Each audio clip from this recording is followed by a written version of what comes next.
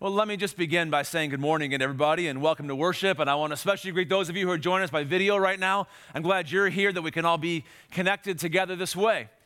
We're in the middle of a series that we've just started, a series where we're learning to be restored to life, restored to the good and beautiful life that God intends for us, to the good and beautiful life in the way of Jesus. And it's a life, it's a journey that begins with knowing who we are, with knowing our identity as children of God who live in the unshakable kingdom of God. And knowing who we are, being set free by the Spirit of God, restored to the life that God intends for us. We started last week, Pastor Angie shared a really helpful message about learning to live in freedom from anger. And I heard from a bunch of you actually this past week how helpful that was. Today we're kind of following the script through some of Jesus' teaching in a passage in the Bible called the Sermon on the Mount. And this week we're following his teaching and we're going to be learning to live in freedom from lust. Oops, I just said lust in church. Did anybody hear that? I said that out loud. Feels like such a big word, doesn't it? Like a really loaded word. I know a lot of people these days wear like Fitbits and Apple Watch and whatever, and if we could aggregate all that data, I bet the heart rate in the room went up a little bit when I said that just now. It's sort of a challenging word. And I want to start with a different word here today. It's actually a bigger word, but I think it's helpful because it's more of a picture word. It's more of a concrete word. As we talk about lust today, what we're going to start talking about is the process of objectification. Objectifying people, making people into objects, seeing them, looking at them, not so much as human beings, but reducing the amount of humanity they have and increasing the amount by which we see them as objects. This is a dangerous thing. Studies show that it's common. Our society struggles with that. All of us who are gathered here today are part of our world. We struggle with this. I saw a study recently that said that 80% of Americans admit to struggling with lust at some time in their lives.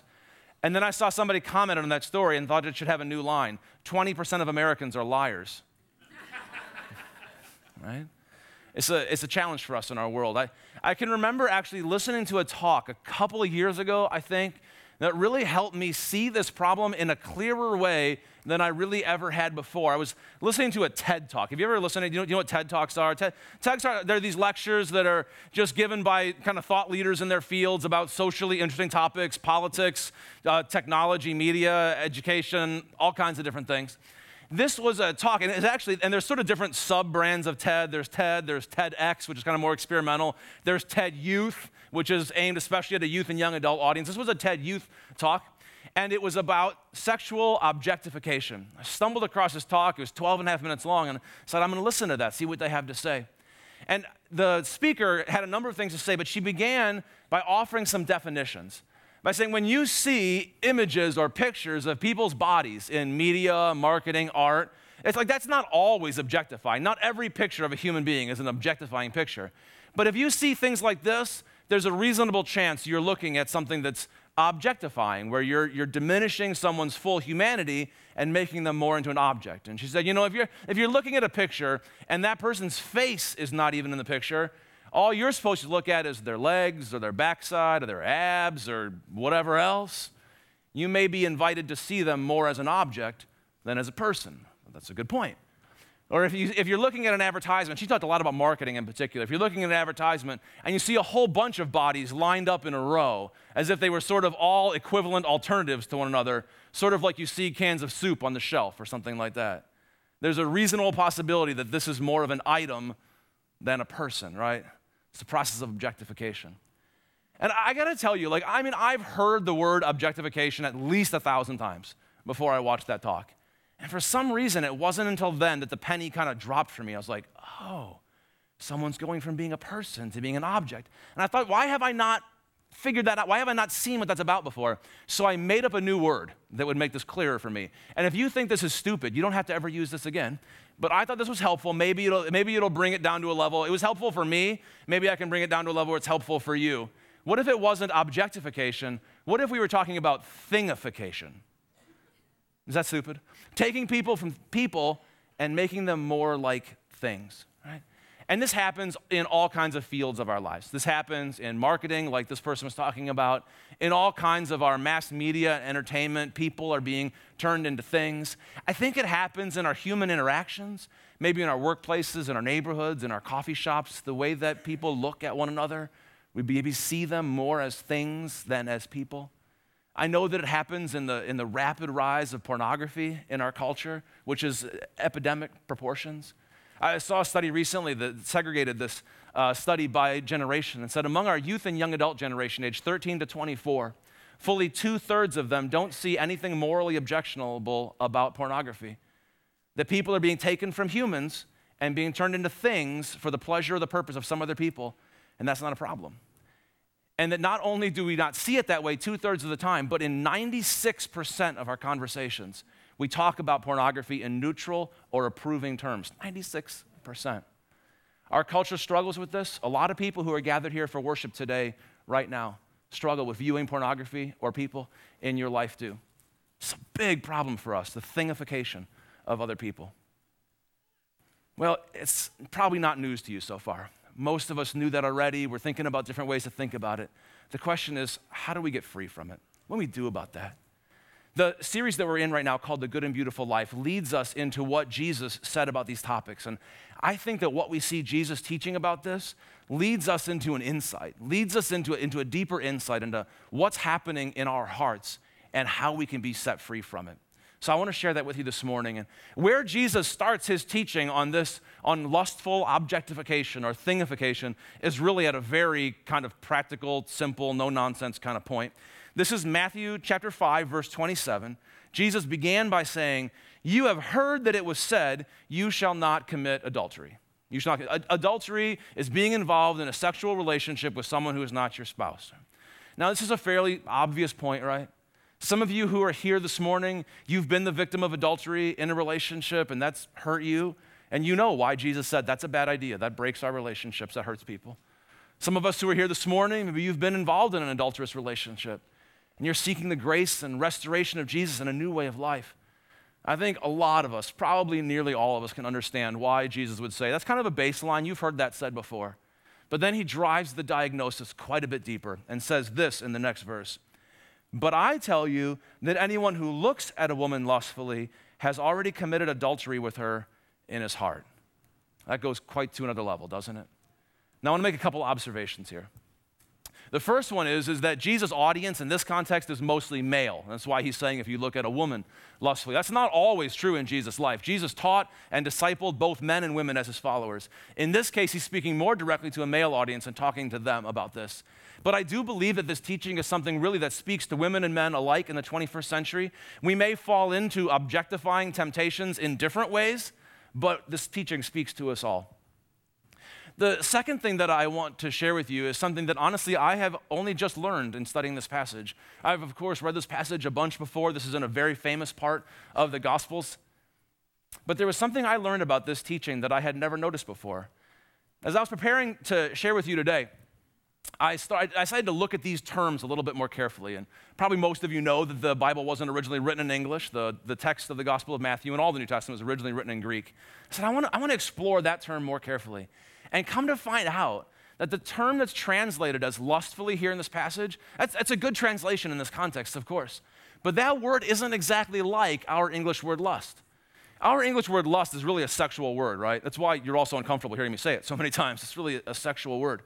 But the word that's being translated here can actually be used in a whole variety of different contexts. And how it can be used was very enlightening to me. It's a word for desire. It's a general word for strong desire. And I want to show you a couple other ways that it's used that I think are kind of enlightening for what Jesus is describing here. In some cases, it can be used in a very positive sense. In fact, Jesus used this word to describe himself. I hope that doesn't weird anybody out too much. It's in a different way. In Luke chapter 22, verse 15, Jesus was talking about sharing the Last Supper with his disciples. And he said, "I have eagerly desired," that's the word, "to eat this Passover with you before I suffer." A word of eager desire. It can also be used to describe kind of some other natural human cravings. Jesus told a famous parable that's come to be called the parable of the prodigal son. And you may or may not know that story, but in that story, there's a character who gets very hungry. He's very poor and is without food. And the story says he longed to fill his stomach. That's that word, he longed. He longed to fill his stomach with the pods the pigs were eating, but no one gave him anything. And then there's another usage of that word that actually kind of gets into more of a negative implication, but still a different context. In Acts chapter 20, the Apostle Paul is quoted as saying this, "I have not coveted anyone's silver or gold or clothing." Do you see all the different ways that that word is used to describe the desire to possess something or experience something or acquire something or have something or use? Have you heard the last word of every one of those things? Use something, right?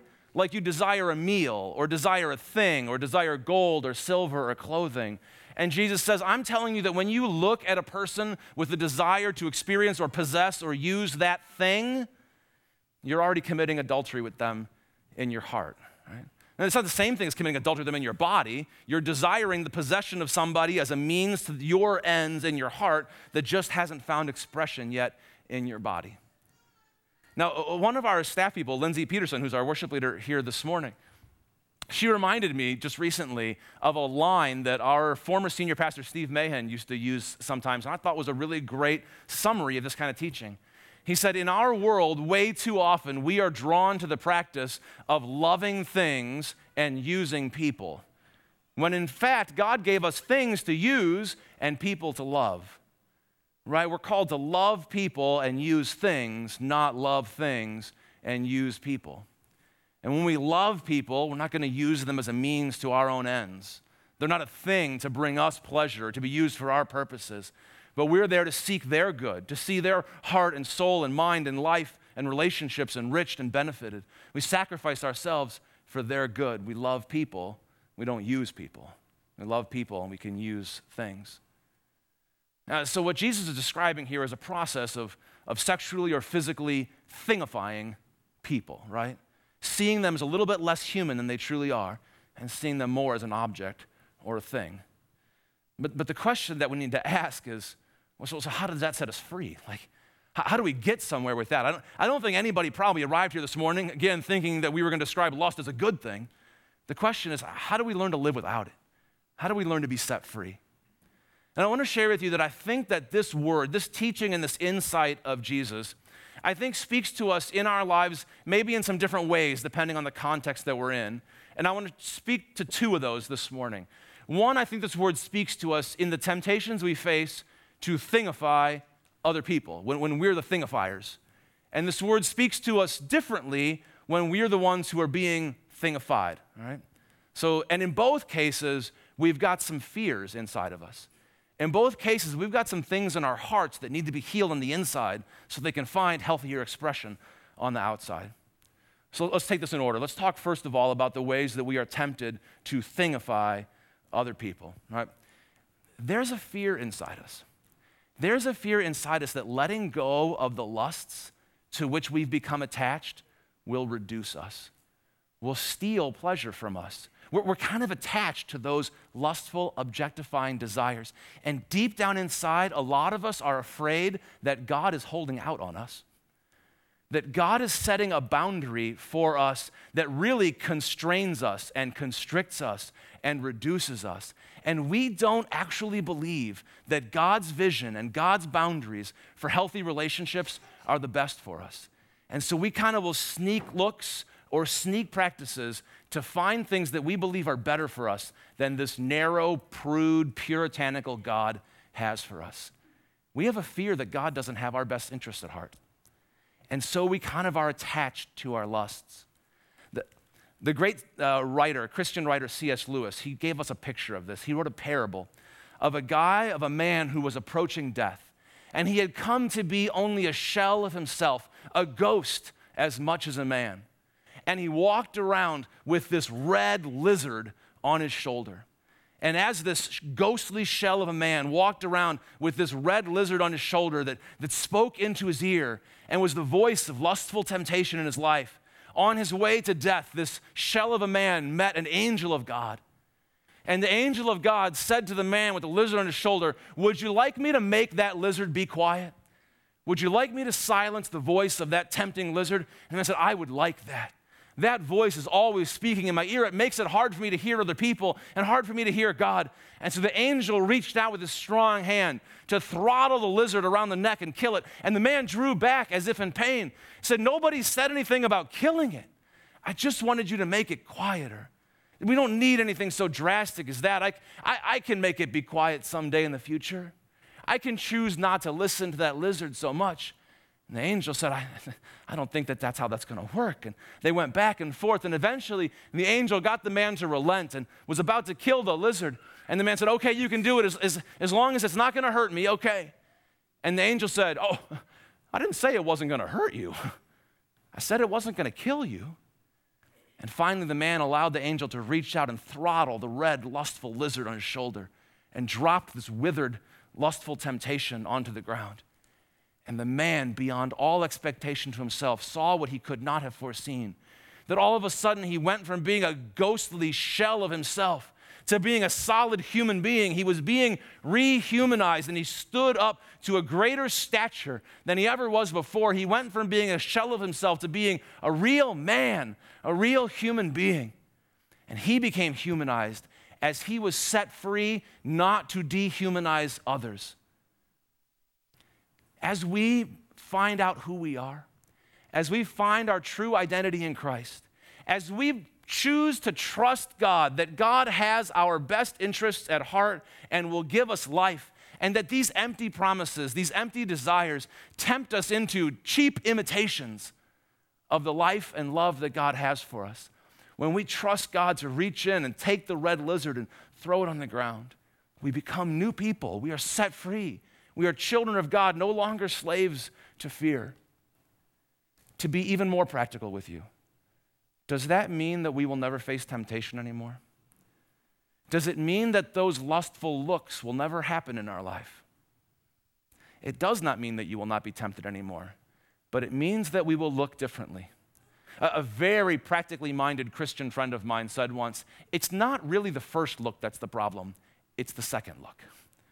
It's the look back that's lustful, that uses somebody as a thing, that thingifies somebody, rather than looking back and seeing a human being with thoughts and fears of their own, emotions and stories and relationships, maybe parents, maybe children, dreams, talents, gifts.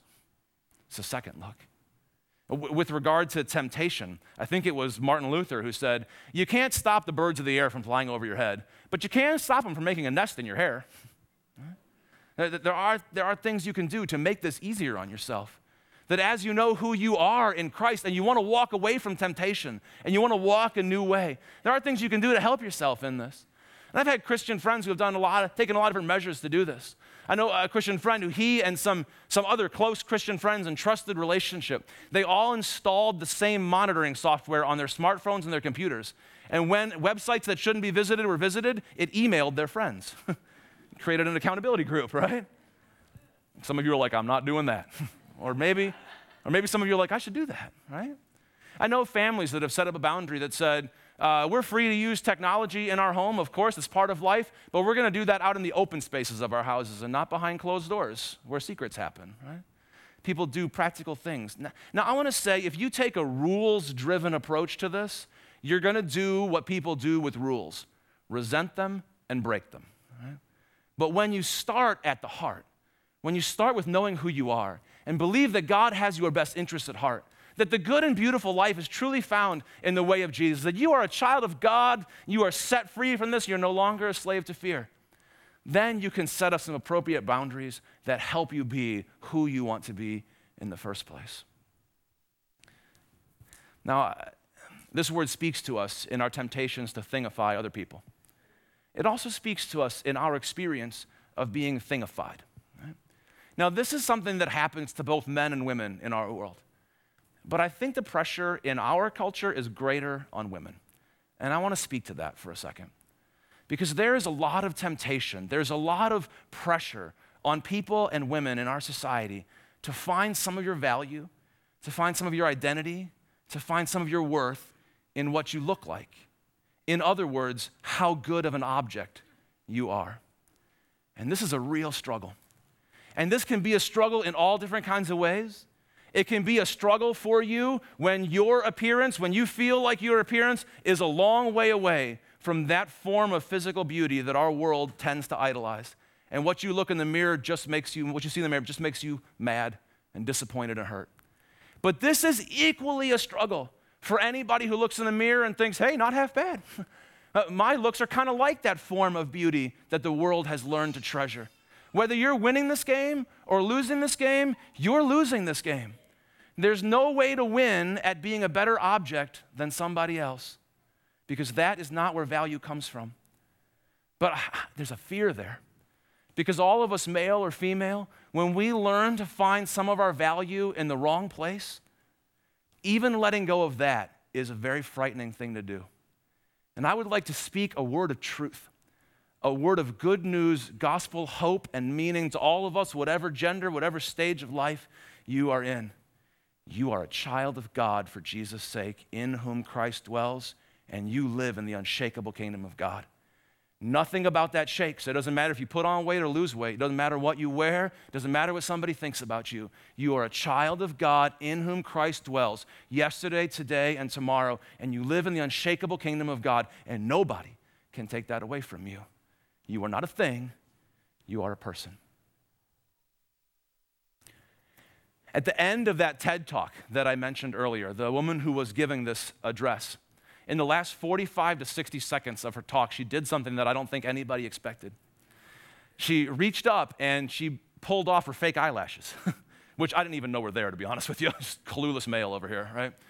And then she reaches down and she took a little wet wipe or something out of a pocket or out of her belt or something and began to wipe off some pretty heavy makeup that I hadn't even noticed was there. And she began to change her appearance right before us. And she dared all of us who were listening and her live audience and me a couple years later watching by video. She said, just imagine for a second, what would it be like? What if women didn't have to get up in the morning and spend an hour of their life working on hair and makeup and outfit? And instead, and I have no idea what the right length of time is. I don't know what you experience. What if instead they could be using that time on thinking and working? And she didn't say praying, but I'll say praying, or relating to the people in her life, or maybe just getting an extra hour of sleep and being properly rested for all the important things God has called her to that day.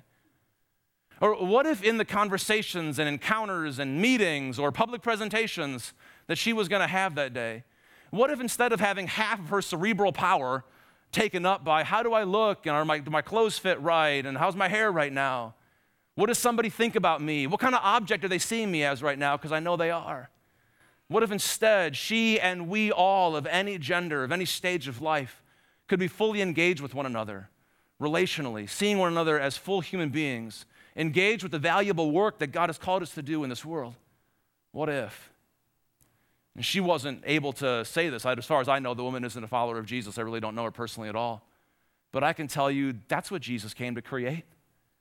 That's what the life-giving good news, the life-giving power of Jesus, what this restoring power of the Holy Spirit does in the world, is changes us, women and men, from the inside out, changes the character of our relationships, changes the character of our community, and it's supposed to be a witness to the world of a better way, that it doesn't have to be like that, that the what if can come true. Power of Jesus can do this in us, and it would be a truly good and beautiful life. Now, I want to finish today by reading together the line that we're learning, the core truth that's energizing all the freedom that we're learning about in this series. Can I have those slide up there on the screens? And in just a second, we're going to read that out loud together. And I want you to just listen to your own words as you speak. Those of you in our traditional service, those of you online, we're going to all say this out loud together. And I want you to hear these words speaking to you in the temptations that you experience to thingify other people, to know that you are a child of God, and so is she. And so is he. And in the temptations and the pressure and the struggle that you feel when you are thingified, I want you to hear these words spoken over you, that you are a child of God, and all of us together live in the unshakable kingdom of God. Let's read this together, and then I'm going to close by praying for us. Let's read. I am a child of God, in whom Christ dwells, and I live in the unshakable kingdom of God. That's the truth. Amen. Let's pray.